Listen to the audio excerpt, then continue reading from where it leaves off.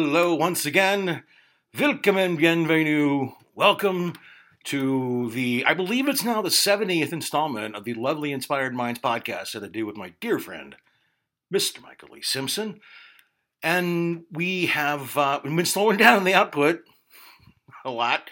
I'm a full-fledged, full-time therapist. I love it. My God. It's nice to know what you're doing, what you're supposed to be doing. Kind of cool. I get to have like the breadth of the human experience on my couch or Zoom, or it's unbelievable. But I still like to do this thing. I get to talk to super interesting people, and this latest and greatest is this smart guy, real smart, by the name of Michael Pollack. And Mr. Pollack's official title is Chairman and CEO at Pollack Films. And he's a managing partner of APW Film Partners. But basically, this guy's been doing like theater and cinema, like production for like 35 years. He's been in this thing for a long time. We had the Pollack Films. He's putting out a lot of really interesting documentaries. And in this particular conversation, we had a talk about this one he's doing. It's about this guy named A.E. Staley, who was early 1900s, and he ended up becoming like the soybean king of the world, and he changed farming, and then he ended up getting into the football world, and I mean, just an incredible story. So we had a nice time talking about that. And he brought up something really interesting. I never thought about this because he's done both stage and screen. He said that essentially the stage world it's just basically, if they break even, that's all they kind of need to do because they'll just do another show, and so that's kind of the business. With film business, it's just like massively, we're going to get a $300 million opening weekend. If we don't, we're screwed. So he's like, we should go back to, they should be doing more of that kind of a model. But at any rate, it went everywhere as always on this lovely show. It's been a pleasure doing this, ladies and gentlemen. All 5 of you who are listening, could be less, honestly, don't care. And so here comes the smart guy, Mr. Michael Lee Pollack, ladies and gentlemen. We're going to do an intro. I'm done. Bye. Well, hello once again, ladies and gentlemen of the Inspired Minds podcast audience. Please say hello to the lovely and talented Mr. Michael Pollack. Michael Pollack, please say hello. Hello. Very nice to be on. Thank you. I really should have been a game show host, Michael, to be honest. I'm telling you, that was some intro. I'm not bad at this. Weirdly enough, this interview is already going off the rails, but weirdly enough, I was actually on a game show. I was on VH1's Rock and Roll Jeopardy, which was the same show, but it was on VH1. Very cool. And I lost. How about that? Oh, no. All right, you have to go on again. I wish I could. So how's this for a hard pivot? So when you were young, I asked this question in the same interview, everybody. When you were young, what was the first thing that you can remember that truly inspired you, like lit you up? Movie or a song or a person? Wow, that's a great question. The first thing that inspired me. Wow. I don't know how to answer that. I'm sure it was a teacher. You know what? I can answer it. So my mom had a great uncle who was one of the, they called them, and I hope this isn't inappropriate, they called them the Great White Hunters. And they were men that went into a village in Africa or South America when there was a rogue animal, and they would come and take the animal out. And in any event, my mother's great uncle was a man named Isidore Hankin. And I'll tell you, when I went to visit his home in the Everglades in Florida, it was one of the most inspiring events in my life. I was a little boy. I was maybe 4 or 5.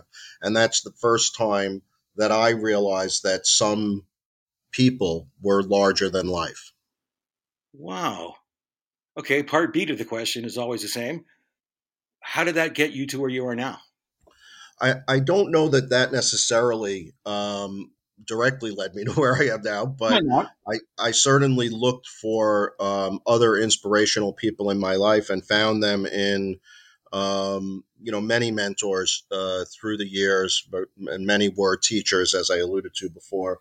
But in the world of filmmaking, what always attracted me to producing was that there were so many great stories that were never told. And I can give several examples of those in more modern times. But it dates back to the 40s, 50s, and 60s. And one of the things that I learned about early on in financing films, which was my intro into the film business, was that there were more untold stories than there were told stories. And today, there's one particular script that I refer to as the greatest story that will never be told, and it's because of some greedy producers that own the rights to it.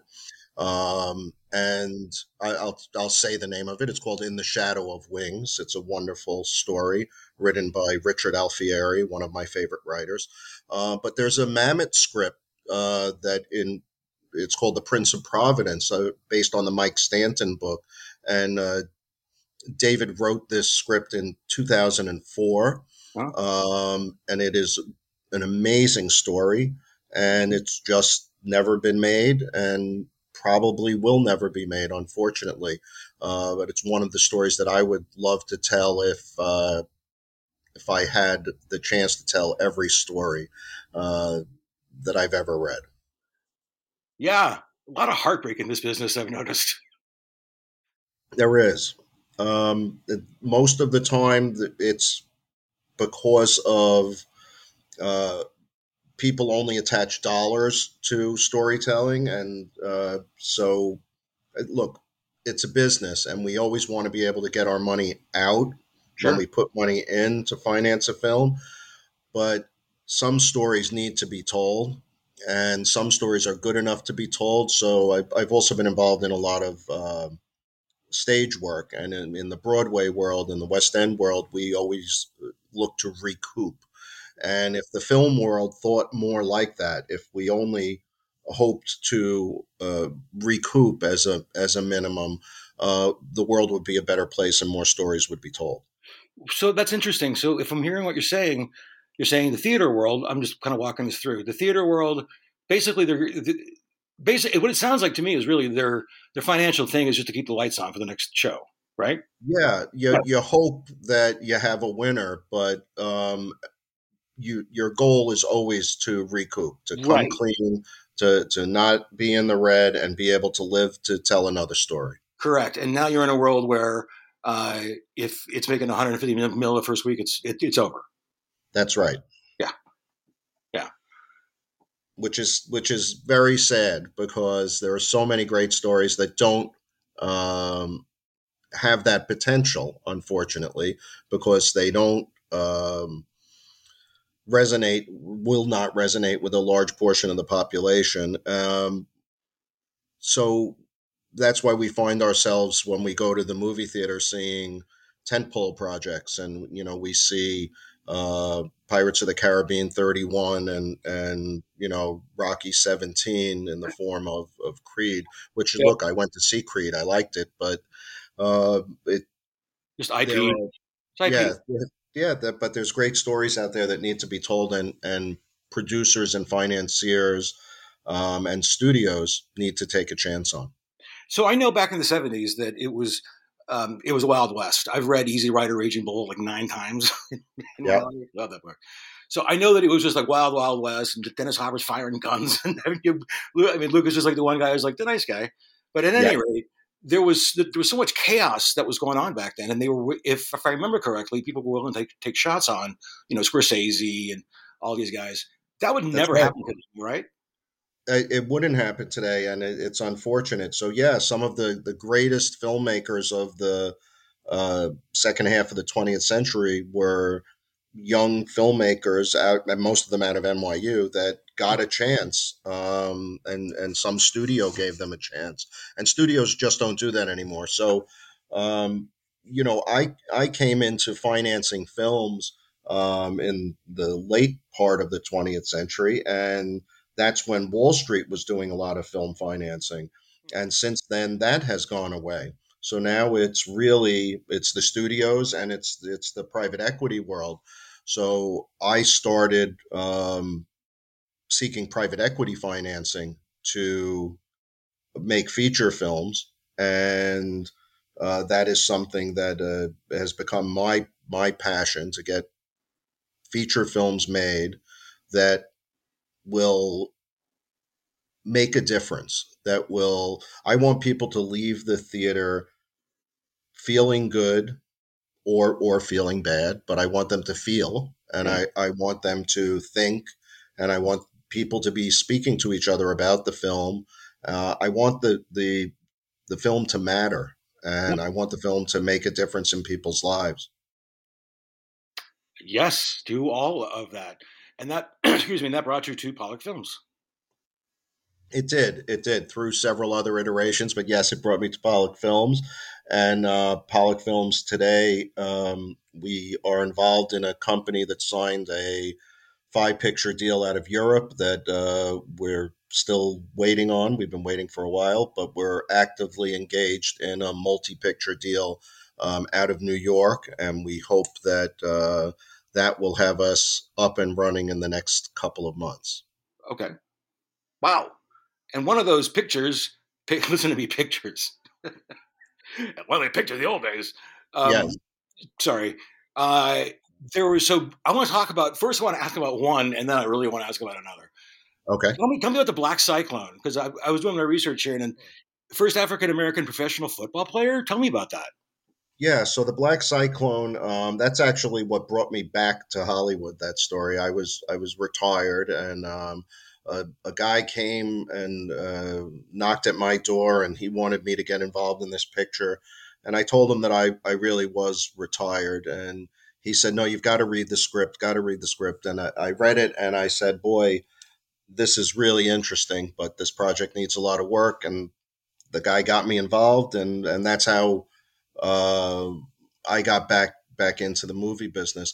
But the story is unique. So it's about a guy named Charles Follis, and Follis, um, back in the late 1800s, began playing football. But he was a black kid, son of former slaves who had moved from Virginia to Ohio, and he starts playing high school football, and um, he's amazing. He's got the greatest skills of any athlete in the area, at least, and he goes on to be signed by the Shelby Blues. This is all before the NFL. And he gets signed by the Shelby Blues to play on the same team as a guy named Branch Rickey. Interestingly enough, the guy that um, was partially responsible, along with um, his manager of the Brooklyn Dodgers, for integrating baseball and signing Jackie Robinson. No shit. Yeah, so Branch was, a good friend of Charles, and yeah, they played for the Shelby Blues. I think he got paid $10 a week to play, and he was legendary. And he also caught with the he caught was a catcher with the baseball team, the American Giants of the Negro Leagues. He Wow. died very young, unfortunately. He died in his 30s. Wow. Well, that's here's a question I have for you. Actually, something just popped into my mind. Does the story find you, or do you find the story, or kind of a both thing? What do you think? Yeah, so most of the times the stories find me. There is occasion where I'll read a book and I'll say, "Boy, that would make a great movie," Mhm. and then we'll go out and seek the rights to Yeah. the book. That does happen, but more often than not, I get a script thrown at me and I'm told, "You got to read this. It's really great." Huh? Most of the time, I don't agree, but sometimes I do. Right. This is also a question based on inspiration. Meaning, does the story? Let me kind of give you an example of where I'm heading with this. This is so up my alley, by the way. This is my entire practice as a therapist, basically. So, um, so I'm very open about these kind of things, but I went through a crazy trauma about 10 years ago, and I had to go to a ton of therapy and a ton of therapy and work on myself, etc. And it's been great. So there's this idea of narrative therapy, which kind of talks about your story, basically, what your story you tell yourselves, etc. So I've had this idea about, and you have this, it's about being story aware. So I'll tell my clients, they'll say, there's tiny little stories like vignettes flying around you like butterflies all day long, client A, B. So now all you have to do is just catch them, right? Like just be aware that there's a beginning and a middle and an end at least 17 times during the day. You just can't see it yet. And then I tell my clients to like tell me. I try and get them to be able to tell a story. They've never really done it before, and they kind of figure out what that structure looks like. And then I get to say, hey, congratulations, you're a storyteller. They're like, what? And it's fun. But then I ask them to kind of try to track out a meaning from the story. Like, why did you tell me? Is it about abandonment? Is it about this? So, with all that horseshit in mind, Yeah, this is something that is so critical for me. So, the reason I was really excited to have this conversation was because of this film, Fields of Gold. And let me tell you what I get out of it, and then I would love to hear your thoughts since it's your movie. sounds good. So, as I mentioned earlier, I mean, storytelling is so important for me. It's radically important for me, not only as a therapy thing, but just for myself. And I've like understood different stories that I've had throughout my life, and just again, it's a theme for me. So it's that idea of being story aware or like being a story hunter. That's kind of how I see myself in stories throughout my life that I can attach meaning to it. Just helps me out. So I have this idea of being a story hunter, right? So this is exactly it. You hunted a story very, very well because this guy has depth. Oh my God. So let me just tick down this for the audience here real quick. So apparently the guy, well, he was a soybean king. Well, you tell me. Let's start there. He was a soybean king for a second. Go.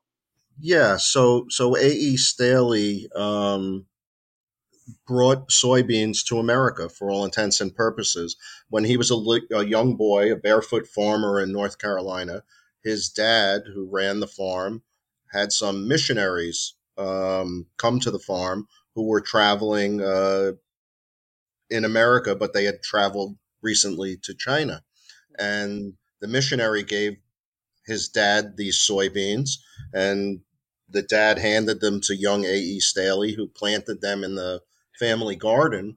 Really? And he planted a couple of rows of the soybeans, and that's how it all started. And that's just the beginning, ladies and gentlemen. Yeah, I mean, that's the beginning of bringing soybeans to America. Now, not a very uh, rich story, right? I mean, I couldn't make a movie about soybeans being brought to America, so there's a lot more depth to it, obviously. Exactly. No, but that's not just all. So I will Yeah, continue. I can pick up the story from here. no, if you would like to, or I'm glad to, whichever way you want to do. We'll just back and forth this one. We'll be a tennis Okay, match. very good. So here we go. Okay, because I have so many comments on this thing. So then he starts ending up producing cream corn starch, Staley pancake, waffle syrup, Stay Puff fabric softener, Stay Flow liquid starch, and Snow Boy toilet bowl cleaner. But some of those are still around. Yeah, so look, all of this didn't happen at once, and what happened was when he was a young man, he wanted to sell. He wanted to be bigger than a farmer, and his parents allowed him to go out and sell, and he sold at a hardware store, and the he wanted to sell at the hardware store, but the owner of the hardware store made him work in the back loading. And on Christmas Eve, the owner of the hardware store tells him he'll never be a salesman. Go back and get a blue collar job. You know, you got to work with your hands. So he goes back to the farm, and his dad passes away at about 45 years old, Wow. and he's the man of the family now. He's 18 years old, and he knew then that what he had to do was start selling. And he went on the road. He traveled by rails up north and out west, and he went out to the Western territories that weren't even states yet. And this is in the, let's see, he was born in 1867. This is the late 1880s, and he's traveling to Wyoming and Idaho, Wow. selling tobacco and corn cornstarch.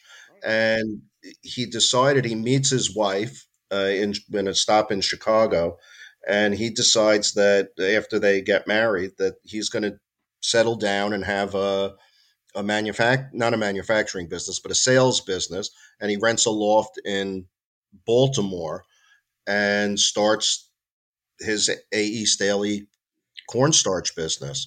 And what he's doing is he's just buying in bulk, packaging it, and selling it. Right. Um, and he gets so big that the other cornstarch manufacturers want to cut him out.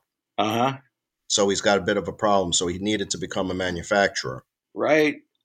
So that's when he moves to Decatur, Illinois, and buys an old cereal plant and turns it into a starch plant. And right after the turn of the 20th century, he becomes a manufacturer. You know what that guy knew how to do, by the way? I'm just realizing pivot. Oh, no doubt about it. He My God. reinvented himself. Yeah, he never gave up. He No. reinvented himself, and he all this time he's taking care of his family, his younger brother and his mother, living on that farm in North Carolina. He's not just doing this for his ego. He's doing this to help the family and uh, keep his responsibility that fell on his shoulders after his dad passed away. Yeah. Ah, so do go on because Yeah, so he has this manufacturing plant, I need to backtrack a little. In Baltimore, his loft, there was the Great Baltimore Fire, and he lost everything oh in that fire, and he was all but done. And the only thing that saved him was his reputation. And we say in the movie and in the trailer that his reputation was bankable, and indeed it was. And he hmm, went to um, his clients and he sold stock. hmm, And there was a old Quaker banker that told him, whatever money you need to rebuild, we're going to help you. wow And he rebuilt the business, but he rebuilt it as a manufacturer in Decatur. And with the stock sales, he was able to buy this plant. He outbid Standard Oil for the plant. wow And it took him a couple of years to get it up and running, but he put 1,000 people in this town to work. And it was unbelievable. This is a farming town and a railroad town, and that's what attracted him to this location as well. That there were 5 different railroads going in different directions. But he built this company into something, and he never gave up. He never gave up when the Depression hit. And they were already a multi-million-dollar concern when they opened in Decatur. Uh, but that, of course, was their gross and not what he was taking home. He lived very well, but he wasn't an industry baron at that point. And as his business grew and as he was able to make a lot of money, he always did the right thing. He always took care of his employees, and yeah he worried about the employees' health and prosperity, and that's why he developed his sports teams, which yeah. Which, by the way, certainly, time out, ladies and yep. gentlemen of the audience, please wait for this interruption because it's going to take a pretty big pivot, folks. So just to back up here, not only is this guy a soybean god, not only did he's a genius, obviously, in the business world, but then it takes an incredible turn about sports and go, Michael. Yeah, so the sports teams weren't necessarily to make money, and as a matter of fact, they never made money. The sports teams were he created a family atmosphere in his plan. So, like I said, he put 1,000 people to work. Well, he wanted these people to be happy and healthy and feel a sense of community and family at the plant. It was the biggest business in the area, and he wanted people to be lifetime employees, and many people did stay for 40 years plus. But he developed these sports teams so that people would stay healthy and stay active and have something to do at work when it wasn't working hours. So it became almost the community center. Well, Um, if, it also Go ahead. sorry, if I may, I'm so excited about this Yeah, because I did pick that up, and what because I noticed that they were referred to as a company team, and I realized that's right because they're representing the company, so it was an adjunct thing, but it's so far ahead of its time because that kind of thinking is only kind of coming into play now these days. yeah. It makes any sense of like extracurricular things or we'll go pay for therapy.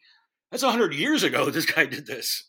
Yeah, he was way ahead of his time, and in this community, because the community was so small, this is what the newspapers wrote about. They wrote about what the sports teams were doing. Uh, So that attracted larger sports teams. So in 1917, the Chicago White Sox win the World Series. Well, 2 years later, they're in contention for the 1919 World Series, and they've come to Decatur to play a game against the Staleys. I mean, right. it's just incredible. They had to build bigger stands to get enough seats for 3,000 people to come, but the World Series champions of 1917 come to a little farm town to play uh, this team, this team that is not a major league professional team. They're considered professional athletes because they're actually being paid at this point Oh, through the by company. Staley to play sports.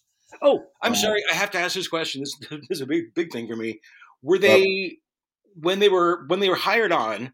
Were they hired on as an employee and they played football?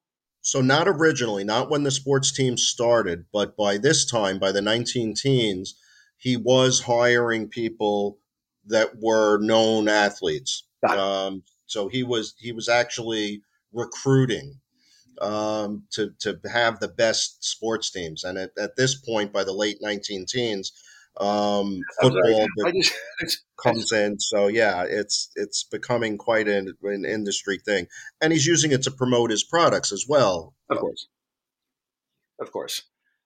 That's such an interesting guy. So, in addition to that, then the Chicago Staleys became the Chicago Bears, ladies and gentlemen.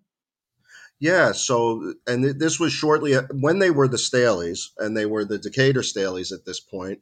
Um, Staley is president of the Industrial League of teams, Hmm. and he sends. At this point, George Hallis has come to work for him, and he's also playing baseball and football. Other stars like Dutch Sterneman are playing for him at this point, Hmm. and he recruits a guy from Ohio from Ohio State named Chick Harley, who's one of the greatest players of the time, and I've got a movie about him too. So here are these great players, and he sends Hallis to meet with, I'm going to blank on his name now. He sends him to Canton, Ohio, uh, to meet with Jim Thorpe, and they form what becomes the NFL in 1920. But they Wow. form the league that becomes, it's not quite called the NFL at this point. Right. So the football team is losing Staley money, but Hallis can't give up on it. Hallis loves the sport and thinks it can be as great as baseball. So he convinces Staley to move the team to Chicago, where there are bigger stands and therefore a bigger gate. So Staley gives him $5,000 and says, "You go ahead, you move the team to Chicago, Hmm. and just keep the name the Staleys for 1 year." And promote my product, promote my name in front of this larger audience. Right. And they play at Cubs Park, which is now Wrigley Field. Uh-huh. And they become, in 1921, I believe, the Chicago Bears. This guy's, I think how there's an old saying of like all roads lead to Rome. It sounds Mm, like this Staley guy is that. it is. And, if there's one point in the film where the mayor of Decatur says, if you look on the store at a grocery, on the shelves at a grocery store, 90% of the items have an ingredient or part of it comes from Decatur, Illinois. Amazing. Pretty unbelievable. Yeah. But here's my favorite part of this whole story from the Lisa Yeah. notes that they really got talked. Here's what I saw. My favorite part of this whole thing is that this great line that I read. Although he no longer owned the team, Staley regularly attended Bears games and nicknamed them the Transplants. So, Yeah. what was the transplants for? I didn't get the transplants thing. The transplants thing. I'm not sure. Regardless, he still went Yeah, to the games because he wanted to see the game. he went to the games because he loved the team, and today the mascot of the Chicago Bears is named Staley the Bear. Staley the Bear, Yeah, yes. so the name continues in Chicago Bears history, but the greatest part of the story to me is what happened in 1929. Okay. So in 1929, the sports teams are a thing of the past, although Staley, still a sports enthusiast, helps to finance a new field for the 3I League to play on near the Wow. plant. But in 1929, the Great Depression comes, and Staley's business is hurting. So Most guys who own a business that's hurting would look for ways to cut back. He did the opposite. He had employees at the time were on a 12-hour workday. Oh, He cut them all down to an 8-hour workday. But get this, he didn't cut their pay. wow. Look at that. He hires another 200 people and adds $1 million to the payroll just to keep productivity on par with where it was. So And he helps the community by employing 200 more people correct. without any benefit to his bottom line. None whatsoever. Yeah, as a matter of fact, it cost him. I'm sure it Um, did. this is the type of guy he was, and back when the business was first formed in Decatur, if people fell on hard times, he took care of them. He even brought groceries to families that were in need. He created through the sports program, he created a fellowship club, and the fellowship club did something that the United States hadn't mandated yet for employees. There was sick pay and there were death benefits for employees. There was paid vacation time. This was before this existed He in the did that? United States. I mean, he was ahead of his time. Wow. So he changed this town, and then he kept the faith in this town and the people of this town, and they kept their faith in him, and they grew together and succeeded together. Somebody should make a documentary about this. I'm telling you. That's unbelievable. What an incredible thing. And, kind of goes back to what I was saying earlier. This guy, I love stories like this because it's these little, almost like weird corners of America that no one remembers anymore. And there's such depth and richness to them. And you uncover these things that have just been lost to the sands of time. And I just feel that kind of thing resonates with me so much. And it inspires me, right? Because that's what that kind of thing is supposed to do. Sure. And now I'm lit up. I mean, it's just that idea of this guy who's obviously got a heart the size of Wyoming that comes across even in the trailer, by the way, kind of Wikipedia read that I did. But you can tell he was just mountain of a man, but which just like a heart of gold. I mean, it was incredible what I saw. Yeah, a really, really good and decent man. And he he never stopped believing in himself, but he also never stopped believing in the people he employed, and that was the amazing thing. Safety was another big part of his mandate Yeah, from the that time wasn't a he big deal back then. You're right. yeah, from the time he opened his plant, it was safety first, and that was another part of the reason that he created the Staley Journal, which was a publication that went out to all the employees. It was a nice thing where it had pictures of the employees in their homes and their kids when someone had a new kid. But he made sure that people knew about the benefits of working for the company and that safety was a priority. Wow.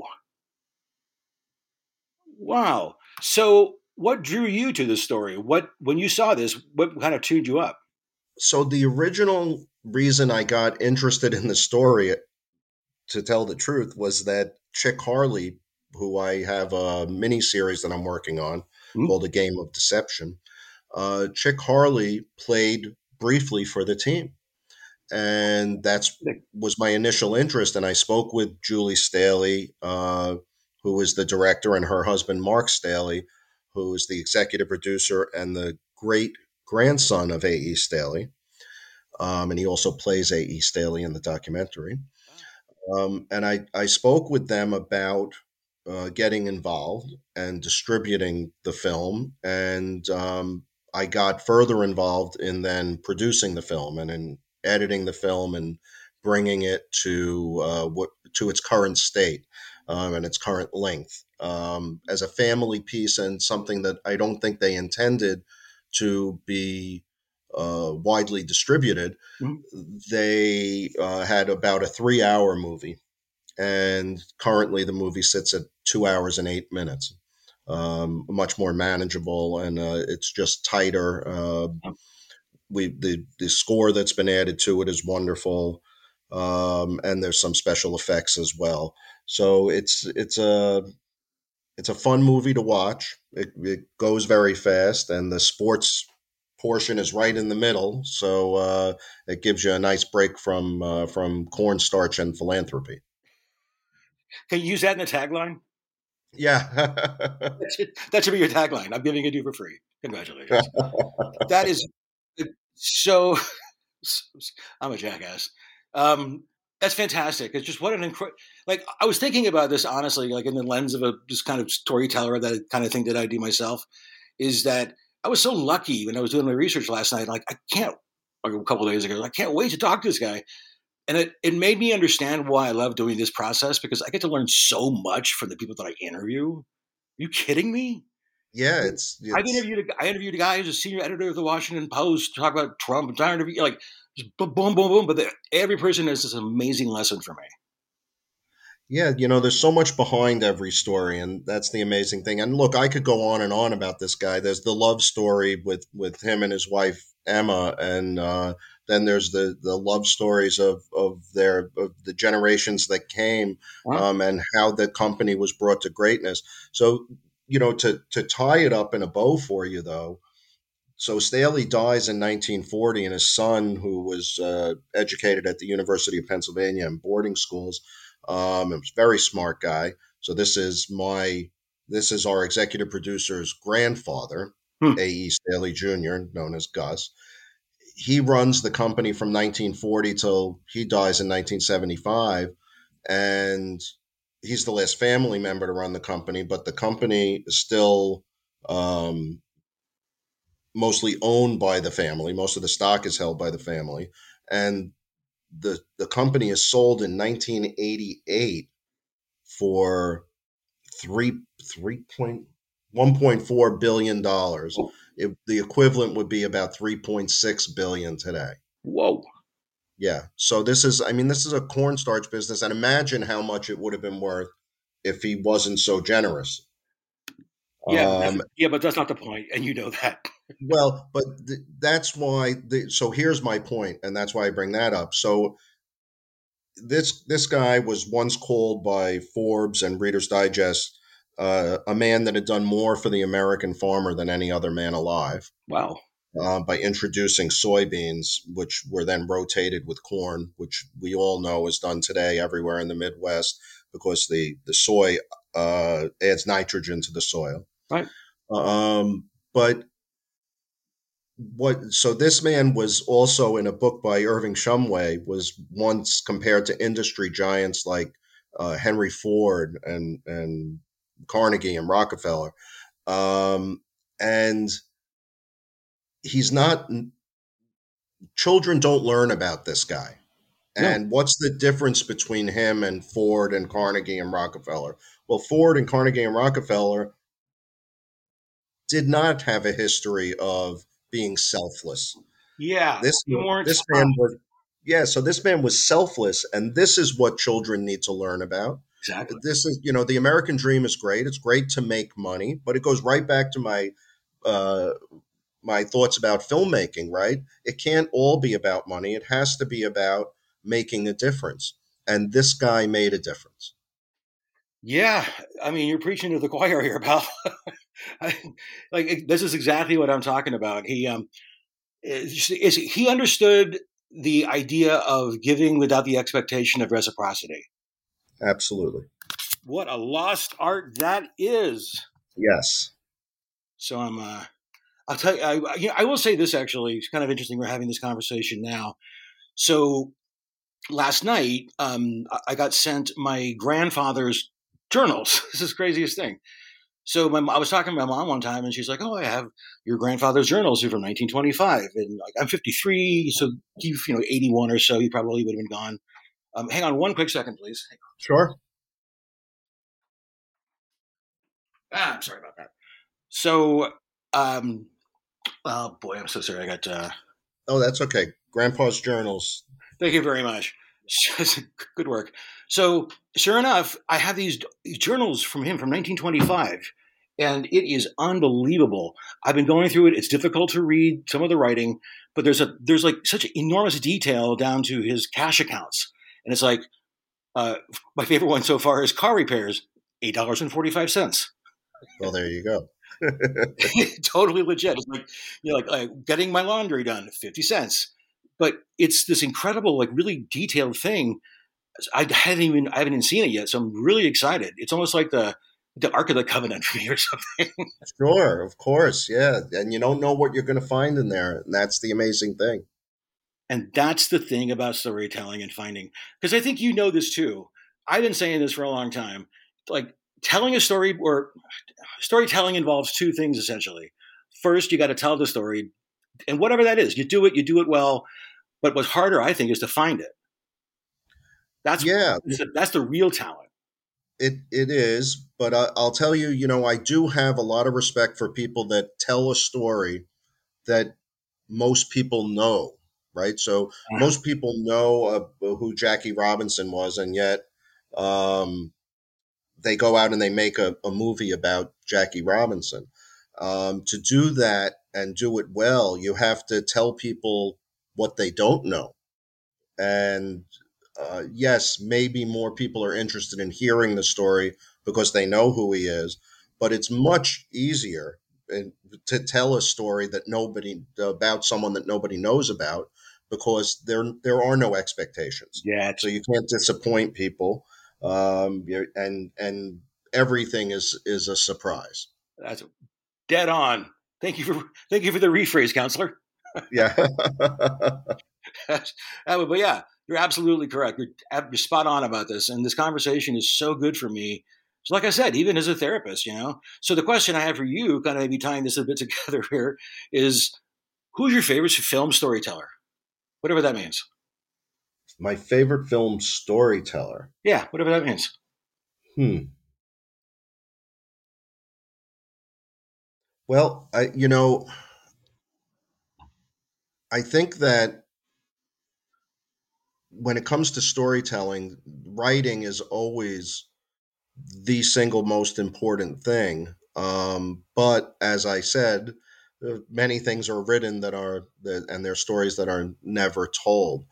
Um, so then you have to go with producers, right? So who finds the stories and produces the stories that are important. And if I said the name that I'm thinking, it wouldn't be very appealing. So I won't say it.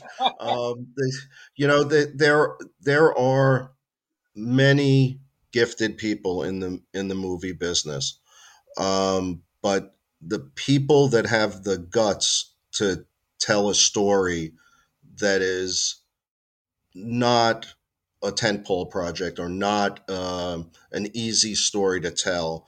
That it does not necessarily have um, a theme that will be widely appealing. Those people collectively are my heroes in this business. Yeah, 100%. Because I'm old enough to know. I used to work at a video store. How's that for dating myself? VHS tapes, by the way. There you go. I remember them. So 18 years, by the way, greatest job I've ever had in my life because I got to just watch all kinds of movies like, David Lynch, I will figure out who he is, and Kurosawa. So that's kind of how I got into that world. So anyway, God, I love that job so much. But so that's how I got raised on kind of those kinds of films, right? Those kind of like mid-level, like Steven Soderbergh's early work, like it didn't cost a lot of money, but they would do it back then. Now I know it's really difficult to have that done. It's either IP times Yeah. 10 or, am I wrong? No, you're not. And it's funny that you mentioned Soderbergh. Stephen was involved at a very early stage in the Mammoth script that I was talking about, The Prince of Really? Providence. Yep. I saw Sex Lies and Videotape, and I was actually that kid. I was like, that guy has talent. Yeah. Oh, yeah. Yeah. No doubt about it. I mean, I remember, seeing Tom Hanks act in Bosom Buddies and saying this guy's going to be a big, big star. You made that call too. Um, yeah, and if you look back and watch that today, you'd say, "Oh, this is not good," But there was something about him. Sorry? There was just something about him. Yeah. You knew that he had that charisma. Yeah. It's absolutely what it is. I've worked in the music business long enough. I met a lot of people with charisma, believe me. And Yeah, and you can just sense it. Like you walk into the room and they just like give off a feeling of it immediately. Yeah, yeah. People that gravitate that other people gravitate toward. Yeah. Yes. And I will name drop because I get to Neil Young, ladies and gentlemen. I worked with that guy. That Well, was there you amazing. go. He was shockingly nice to me. An amazing guy. He does not like a lot of people. I took it as a badge of honor. how do you know Neil didn't like you, Jeff? He didn't yell at me. Oh, There you um, but it's been amazing talking to you, man. I didn't. It's Is been a there anything you pleasure. need to plug? What's that? Is there anything you need to plug? I mean, I could talk about this Staley guy forever. Hey, look, the Pollack Films website. If people want to go to that and see what we've got going on, it's simply pollackfilms.com, and get an idea of what we've got going. There's many film projects that are, as I said at the beginning, film projects that will make a difference. These are stories that will resonate with people and that people will be able to relate to. And we intend to get all of these projects made in the next 5 years or so. Outstanding work, ladies and gentlemen. God, thank you so much. Okay, here's how I end these things. I'm going to pretend to say goodbye. You're going to pretend to say goodbye, and then I'll hang up, fake, and then we'll talk for a couple of seconds after. Deal? Yeah, Jeff, could I say one more thing? All yours. Go. Yeah, yeah. So we have a premiere of Fields of Gold Oh, at the Fine Arts Theater in Beverly Hills on Friday, August 18th. And through our website at pollackfilms.com, people can RSVP, and there are a little less than 200 seats available. So if they go today, they may still be able to get a ticket. go, go, go. Run as fast as you can, ladies and gentlemen. It's a great watch the trailer. Everything's right about this thing. So here's how I do this. I say, it's been amazing talking to you, honestly, Michael. Thank you so much for doing this. The Thank you, Jeff. fact that this whole Staley thing got me into this, storytelling idea, and there's more of that world that I get into. So outstanding work. Your turn. Say a fake goodbye. Oh, so long, everyone. Thank you very much, Jeff, for having me on. I appreciate it. No problem at all. Hang tight. And my All right. fake hang up. Out.